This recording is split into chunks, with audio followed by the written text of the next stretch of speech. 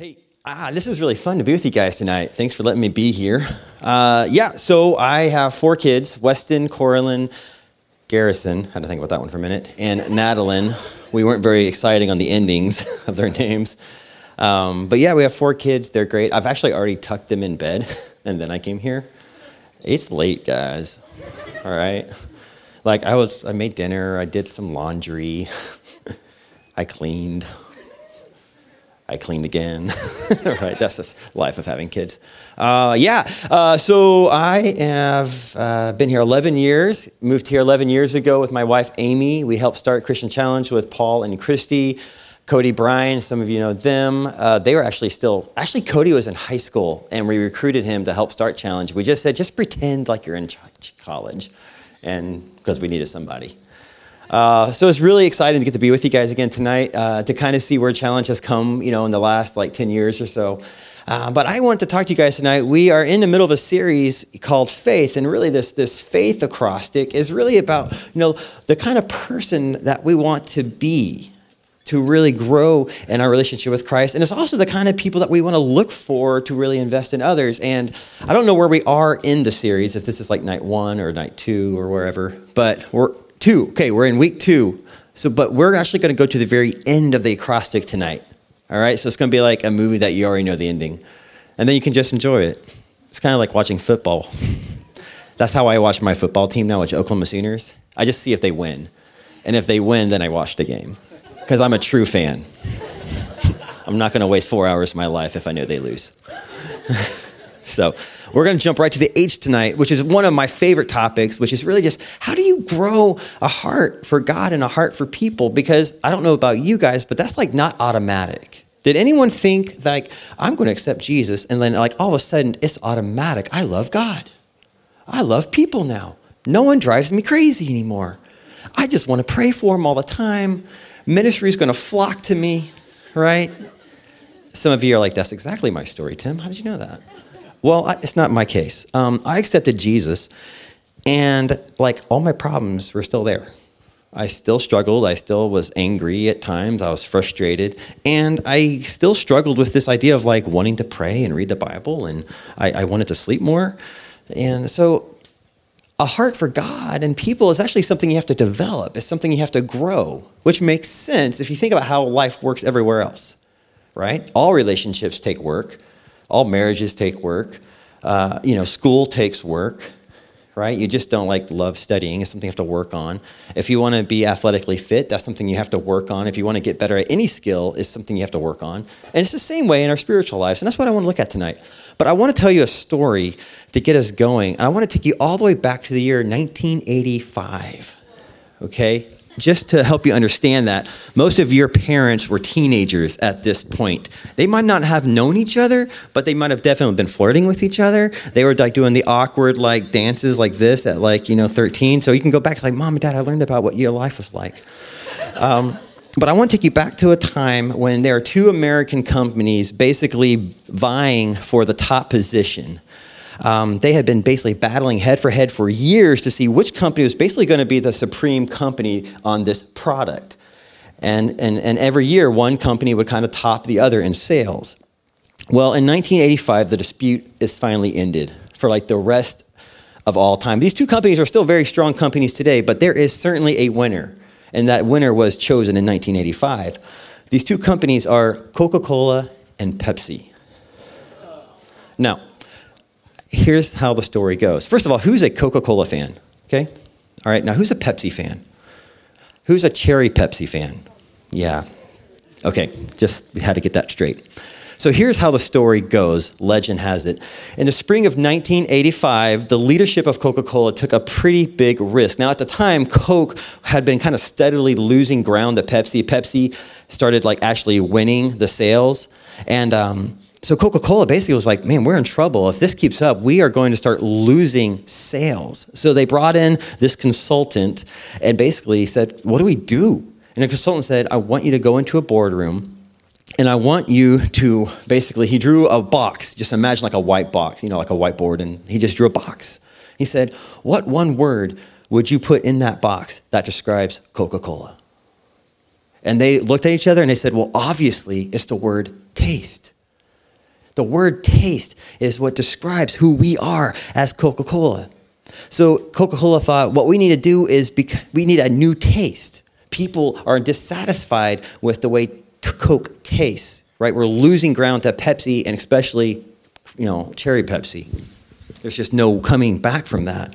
So they immediately began concocting new formulas, new blind tests, and they actually came out with a new flavor of Coke. You can actually have that, not that orange Coke that's out nowadays. That's disgusting.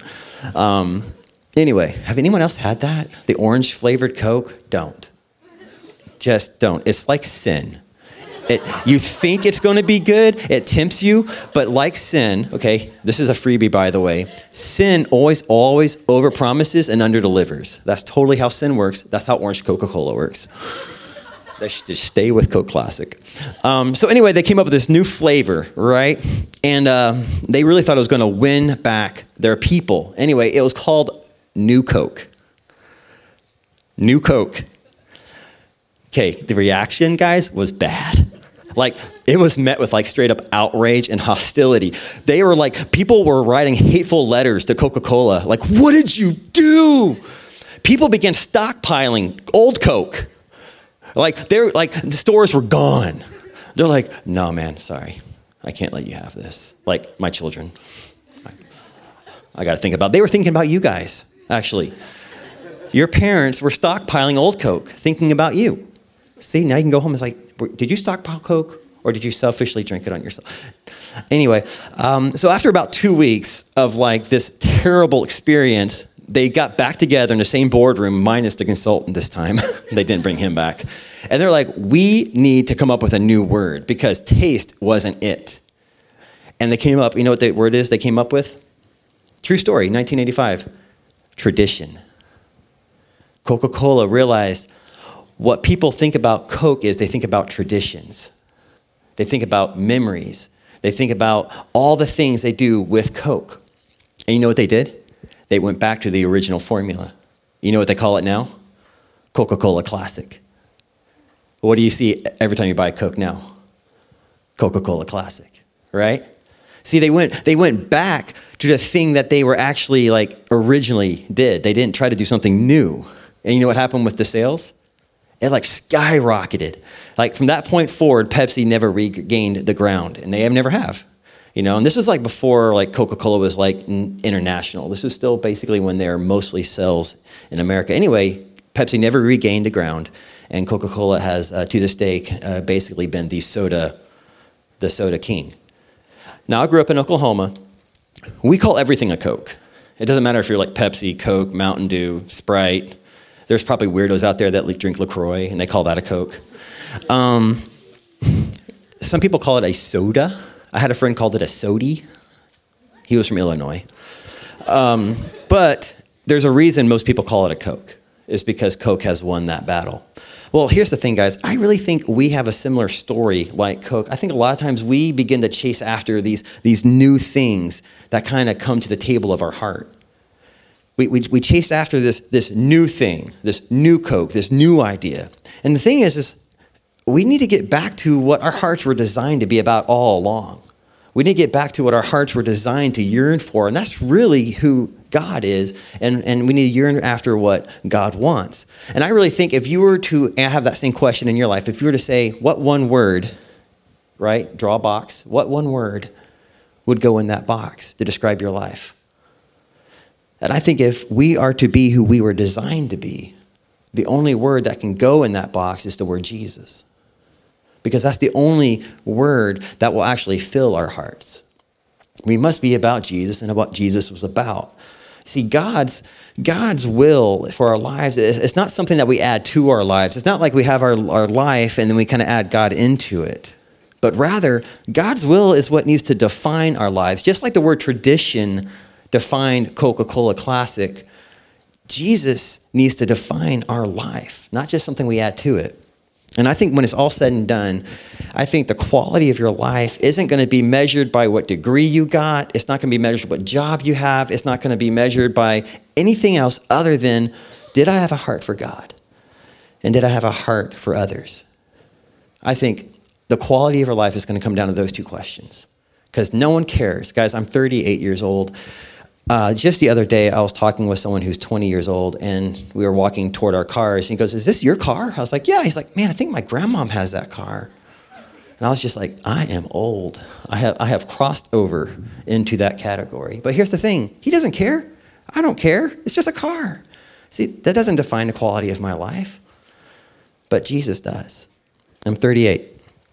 So I can tell you, at least up till the year 38, the two questions that have actually brought quality to my life are my heart for God and my heart for others. And that's what we're going to look at tonight. These two questions come directly from one of the single greatest statements that Jesus ever made. We call it the Great Commandment. It's the Great Commandment. I mean, it gets the title great because it's great. I mean, it really is. It's a great statement. This statement is found in Matthew 28. It's on your handout there. It's a little lengthy, but I want you to stay with me. Jesus actually gets asked. He says, "Jesus, what's the greatest commandment? Like, in other words, what should I give my life to?" And this is what Jesus says.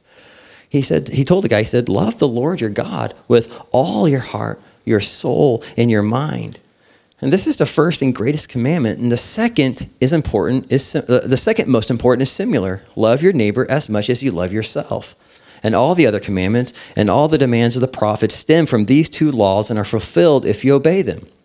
Keep only these, and you'll find that you are obeying the others also.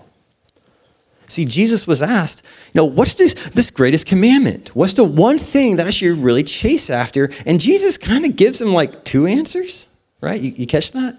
Now, I don't think the Son of God is confused by the question. I don't think he was trying to throw the guy off. What he did was he's really trying to help the guy understand, look, love God and love people are intrinsically connected. You cannot do one without doing the other. If you just love God, and that never plays out in loving people, you're just a smart Christian, but you're not a real one.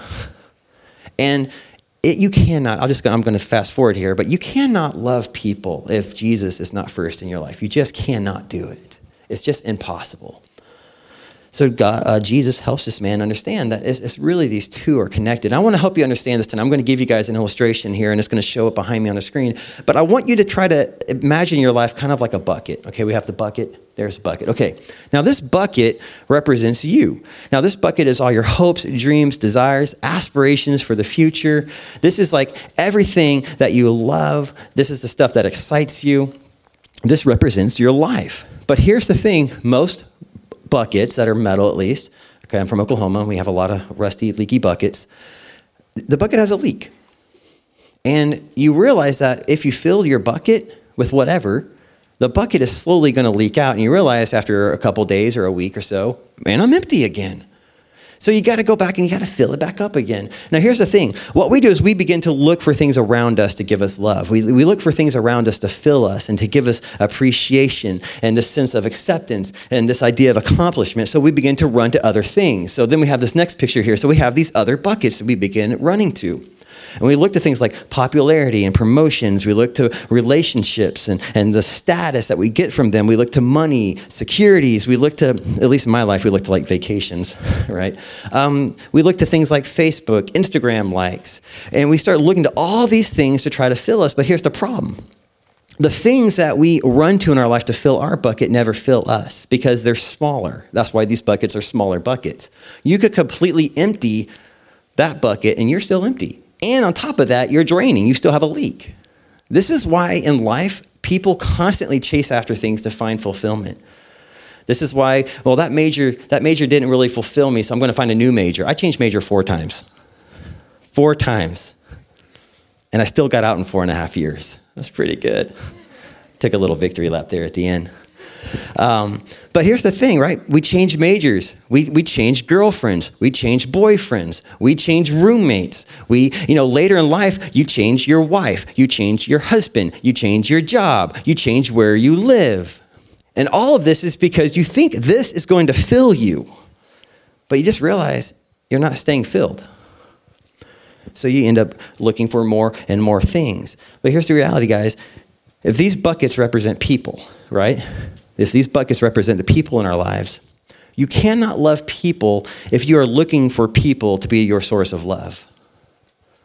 Does that make sense? Because which direction is the arrow going? It's going toward me. How can I pour out into others? if I'm basically looking for them to pour into me. I had a friend in Oklahoma said, it's like two ticks and no dog. They just suck the life out of each other. Right? Ticks suck blood out of dogs. So if you take the dog away, the two ticks just suck each other dry. It's gross. But it kind of makes the point, right? So here's the thing. You just end up feeling drained all the time. This is why God has to be our source of love. This is why we have to love God first. Let's look at our next picture. See, God comes in and he begins to fill you. Now, what do we know about God? Is his love limited? No, it's unlimited, right? How big is God's bucket compared to our bucket? Yeah, it's kind of a silly question. Yeah, his bucket's big, right? See, here's the thing. When God becomes our source, we remain filled because God's love is unending. It never runs out. And better yet, his love is actually perfect where all the other love that we look for is still tainted because we're all selfish people. Even if you're a Christian, you're still selfish, okay? You're still in there. But the thing about God is God's love's perfect. It never runs out. It's completely pure. And no longer do we have to look to people or things in our life to partially fill us because we can actually remain completely filled by a never-ending, everlasting love that can only come from the Father.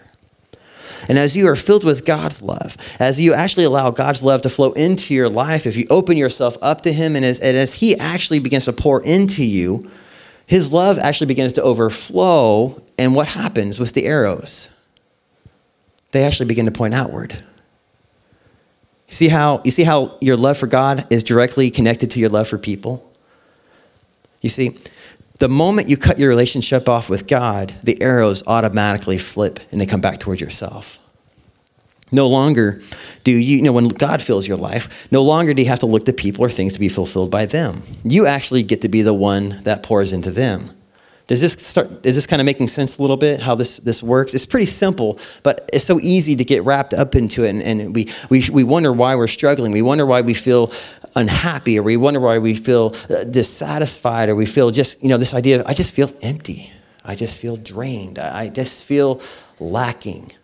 Well, it's because you've cut off the flow of God's love, and the moment you do that, the arrows always come back towards you. This is why Jesus combines these two commandments in the Great Commission, the Great Commandment. He combines the two together. See, we are called to be representatives for Christ in this world. That's the whole reason we're here. God doesn't need us, guys, to do his job.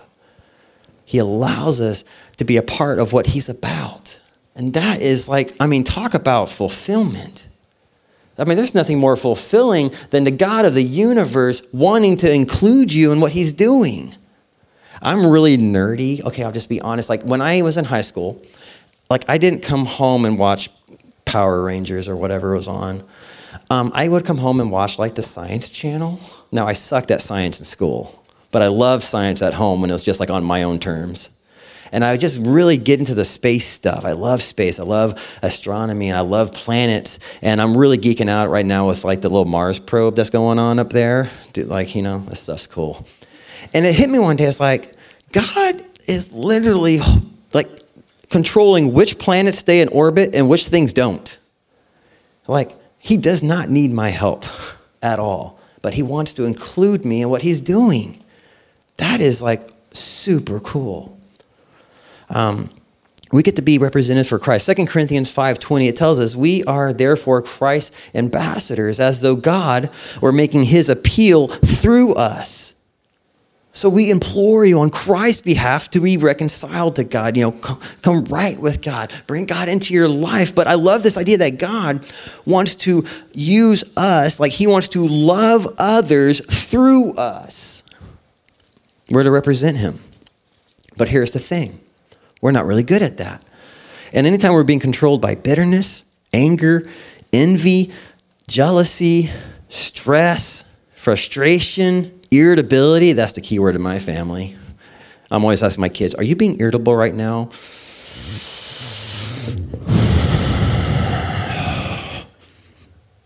Yes. It doesn't work when I ask Amy.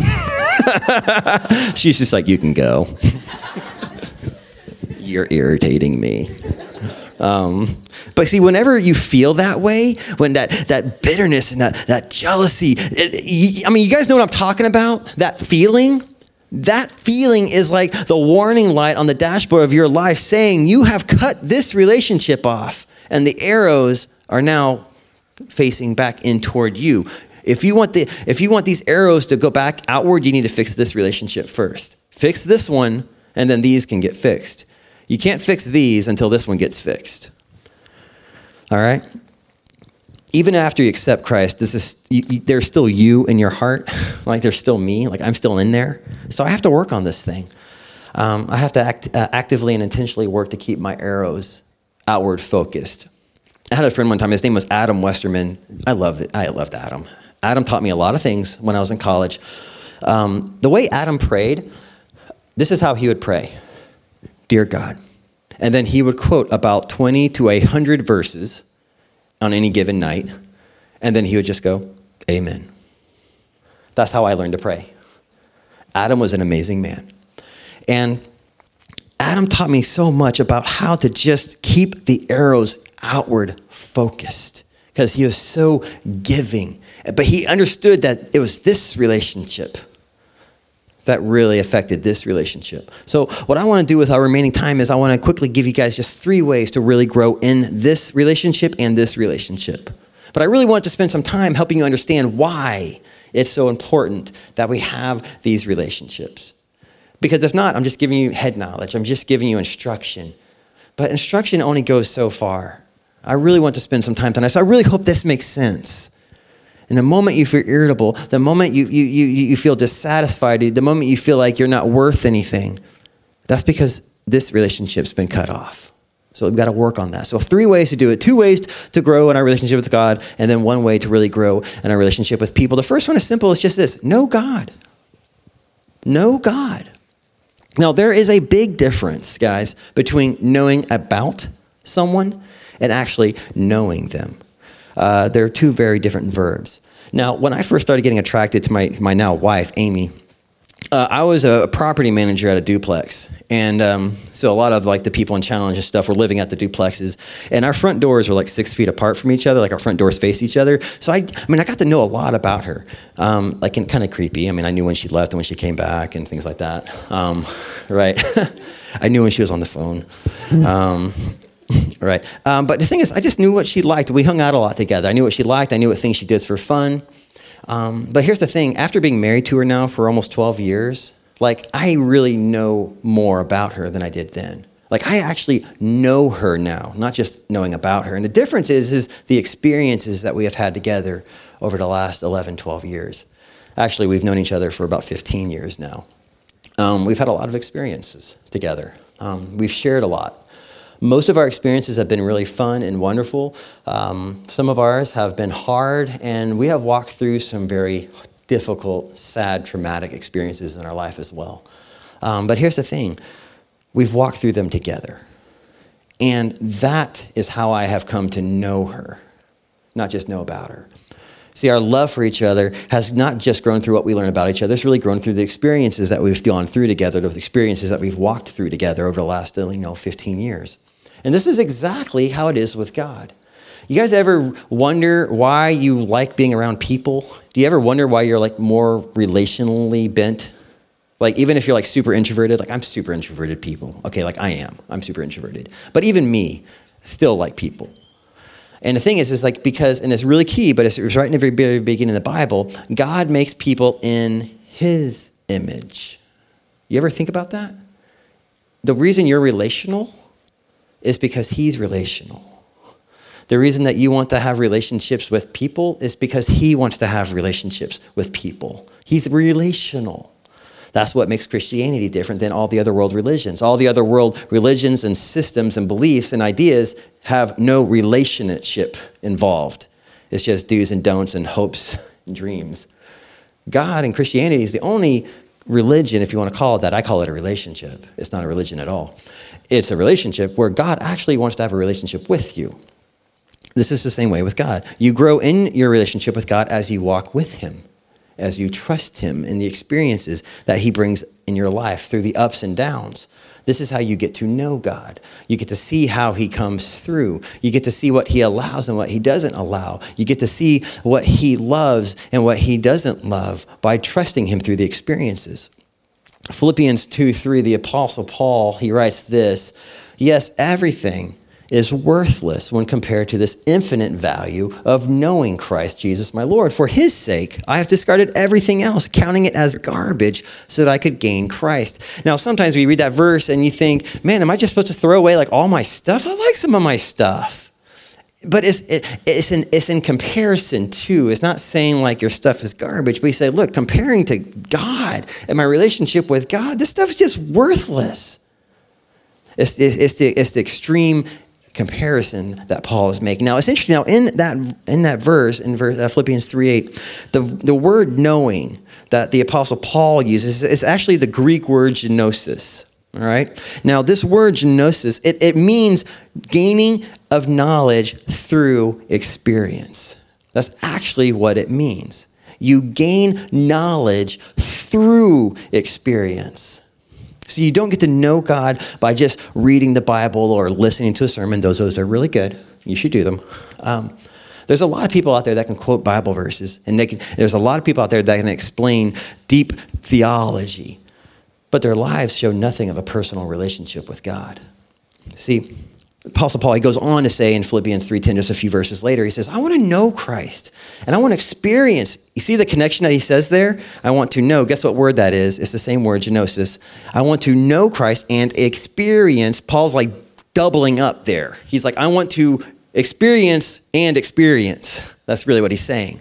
I want to experience the mighty power that raised him from the dead. I want to suffer with him. I want to share in his death. In other words, what Paul's saying is like, I don't want just like the high moments of Jesus. I want the highs and the lows. I want like everything that Jesus is. I want to have that experience because anything that I walk with Jesus in is going to be better. So you can learn a lot about God. If you just want to learn about him, you can. But if you want to know him, you have to trust him, walking in faith, believing that what you read in the Bible is true. Does that make sense? I want to show you one more verse that kind of ties this together, and then we'll move on. 2 Peter 1:3, he writes in his second letter, he says, by his divine power, God has given us everything we need for living a godly life. First of all, you should just memorize that. Even if you just like memorize that one part, that's really helpful. He goes on to say is that we have received all of this. What have we just received? We have received everything that we need for living a godly life. All of that we have received by coming to know him, the one who has called us to himself by means of his marvelous glory and excellence. How do you receive power to live a godly life? That power, that literally is God's power. That's the word divine power. Actually, the word power there is the Greek word dunamis. It's actually where we get the word dynamite.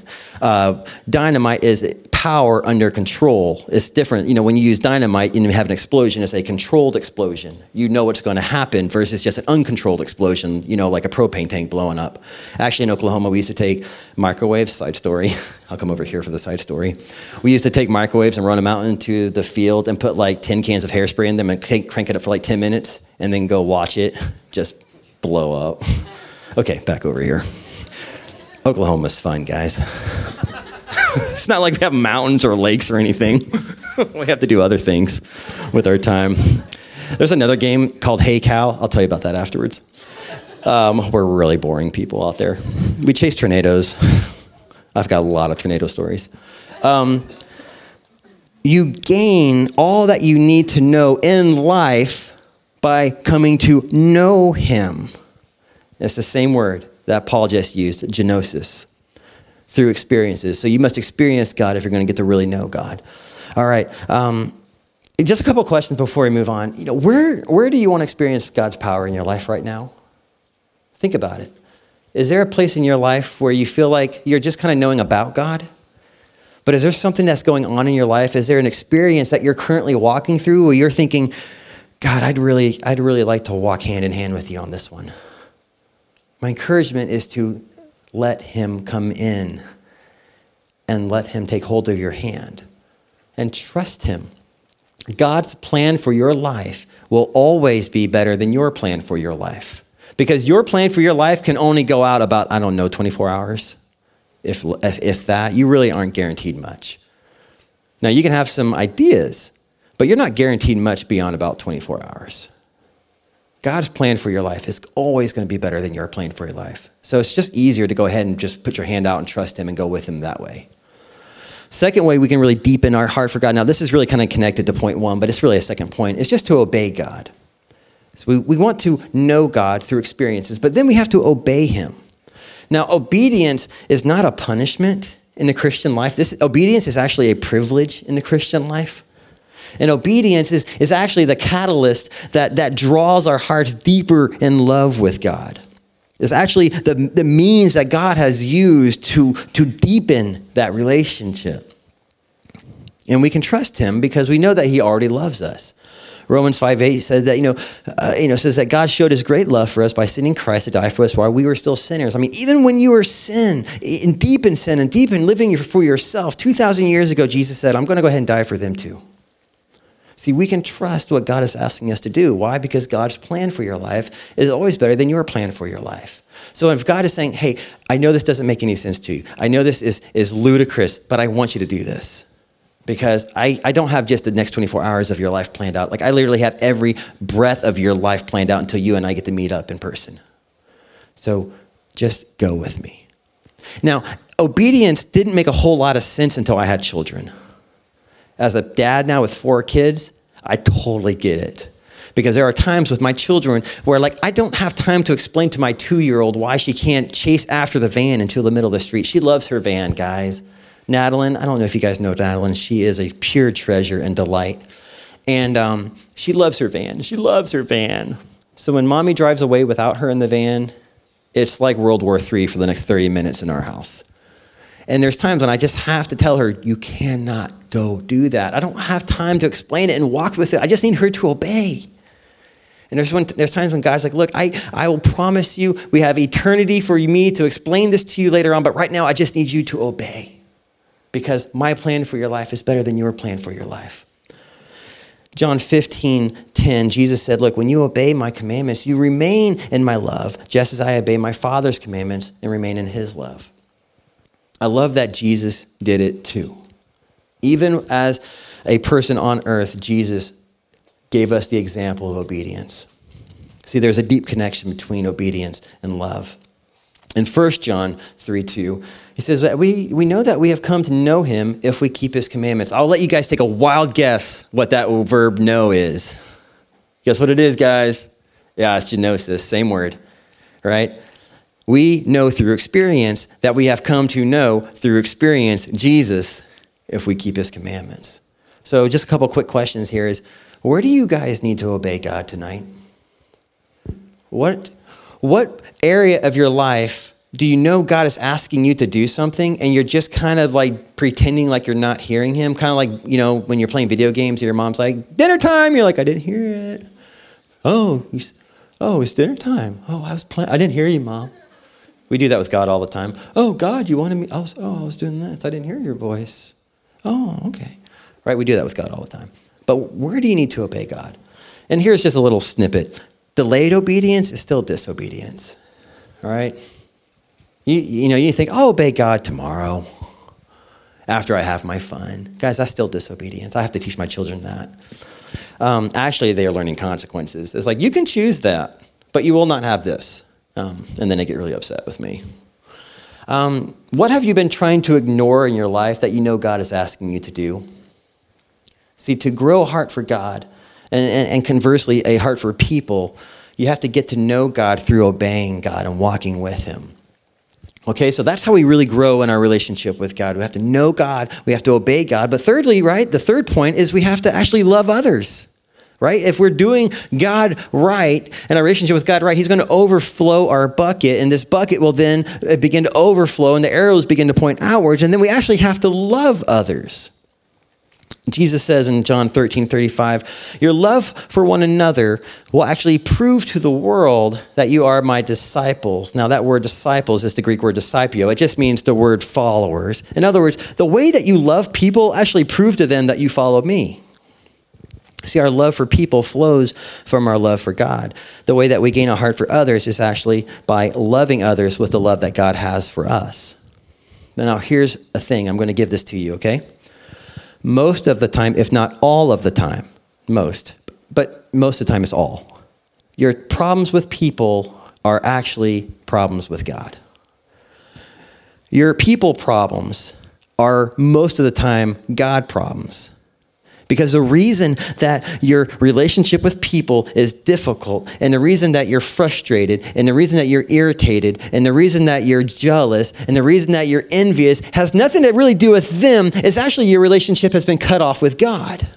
And you have a problem with God because God is not giving you what he's giving them. They are difficult to love because you are trying to love them on your own ability, which when you are loving someone on your own ability, you actually can't love them at all because the buckets and the arrows are pointed towards yourself. Does that make sense? Your people problems, most of the time, are God problems. There are people out there, and so that's why I say most of the time. Remember the second part of the Great Commandment, right? Love your neighbor as yourself. That's just weird, okay? The first time I read that, I was just like, that has got to be one of the weirdest things in the Bible. Love your neighbor as yourself. There is actually incredible genius behind the command to love your neighbor as yourself. Because I want you to think about this. When you're hungry, what do? What do? You feed yourself. You don't usually think to yourself, I'm really hungry. I'm going to sit here until someone notices, and then I'll see if they bring me food. You're like, I'm going to go eat my roommate's food because he's gone or he's asleep and he won't notice anyway. What happens when you're cold? What do? You clothe yourself. What happens when you're tired? You take a nap, right? I know you guys don't sleep, so you just take naps. When I was in college, I never slept. I took a series of naps. I learned, because I had an early morning job. I was at work at 5 o'clock every morning, and then I was up late because I was doing stuff like Challenge. Anyway, I ended up taking this series of like 2 and 3 hour naps. That totaled up to like almost 6 hours. And that worked for 4 years until I passed out. Right? What happens when we're sad? We hope someone would show us compassion. What happens when we're happy? We really want someone to celebrate with. What happens when we're irritable and we know we've blown it with somebody? We really just hope they'll show us grace. I really hope they'll forgive me, right? When we blow it, we really just hope that our relationship's strong enough to survive it, right? In the same way that you go to love yourself, we are to love others. You see the genius behind the command? If I need to be shown grace in this moment, then I need to give grace to them. If I would need to have been shown mercy, then I need to offer mercy to people. If I would have done what they did to me, then I would want to be forgiven of that. So I need to give them my forgiveness. And if I need to be loved, then I need to give my love. 1 John 4:12 says, no one has ever seen God. But if we love each other, God lives in us. And now this is the best part of the whole verse. His love is brought to full expression in us. See, when we love people with the actual love of God, then his love is actually brought to a full expression through our lives. In other words, our lives become the canvas that God paints his love on so that others can get a picture of what his love looks like for them. Does that make sense? Because people that don't have God in their life can't see him. He's not there. It's kind of like you don't see minivans until you have babies, and then there's like a ton of them. I have a minivan. I love minivan now. But I never saw minivans until I became like a dad. And then there's like, man, there's a lot of minivans. Same way. People that don't have God in their life aren't looking for him. They can't see him, but they can see you. And when you let God come into your life becomes the canvas. And God begins to paint love all over it. And they begin to look at you and say, I don't get you. Like, you don't make sense. Everyone else in my life has abandoned me and pushed me away, but yet you won't leave. And you're just like, yeah, because God doesn't leave. He doesn't give up on me, and he won't give up on you. He hasn't abandoned me. He's not going to abandon you. God's love comes to full expression in your life as you seek to love others. But here's the one problem, and we're almost done, guys. You still have you in your life, right? It's not just like you're this amazing saint and you never have problems. You still have you in your life. Well, here's a saying that has really helped me. Jesus did not die for you so that you could treat people the way people treated him. Jesus did not die for you so that you could treat people the way people treated him. Jesus died for you so that you could be the canvas that he could bring his love into full expression. So how does it look like in the Bible? What does it look like to practically love people? And I want to invite the band to come on up here. The Bible is not short on commands about what it looks like to love. So I just want to give this to you. Ephesians 4:31 and 32. It says this: make a clean break with all cutting, backbiting, profane talk. Be gentle with one another, sensitive. Forgive one another as quickly and as thoroughly as God in Christ forgave you. And what I love about this verse is it gives us 3 ways that we can really love people. We are to love people with our words by making a clean break with all talk. That's cutting, backbiting. We are to be gentle. We love people with our actions, and we're gentle with them. We're sensitive to them. And then we love people with our forgiveness. But we forgive people as thoroughly and as quickly as God has forgiven you. Just so you know what that means like instant and right away. All right. So as we wrap up, the guys are going to start leading us into a time of worship. And I gave you guys a couple questions there. And I want you guys to here's my promise, okay? Tonight, before you go to bed, I want you to answer those 3 questions on your handout. I will know God by how? What can I do tonight, tomorrow? How will I know God? How will I obey God? What will I do? And what will I do to love others? I want you to reflect on this time of worship. Even during this time of worship, be asking yourself, God, how will I know you? God, how will I obey you? God, how do you want to use me to love people in my life right now? And I want you guys to do some serious thought about this, because this is the word in the box, Jesus, right? I want to know God. I want to obey God. I want to be used by God to love others, because others don't see God, but they see me. I want to pray, and then we're going to wrap up. I went a little late, but man, this is just too important, guys. All right? This is just too important to go short on. So I want to pray, and then I'm really looking forward to getting to talk with you afterwards. I had coffee at 3, so I'm good. But I want to pray, and then we're going to worship, and it's going to be good. Father, thank you so much for tonight. God, I pray that these young ones would forgive me for speaking late, but I just get excited about this topic because it is my heart. God, my life has been touched by a benevolent, loving, forgiving Savior. I don't deserve it. So God, I get it. And there's people in this room tonight that feel like they don't deserve it, they don't get it. But God, you have done everything for us so that we could actually know you. Not know about you, but actually know you. God, I want to pray right now that we would be a room of people that would seek to know you, trusting you through the experiences that you're weaving into the canvas of our life. God, that we would obey you, just saying, God, I don't get it. I'm scared. I don't want to know what it's going to turn out. But I know that your plan for my life is better than my plan for my life. So God, I'm just going to say, okay. My answer is yes. And God, I just want to pray, God, that this room, that they would love people, that people would be ushered into the kingdom of heaven through this room, through the people in this room tonight, because they love you and that you are displaying your love on the canvas of their lives. God, thank you so much for this time tonight. We pray this all in the name of Jesus. Amen.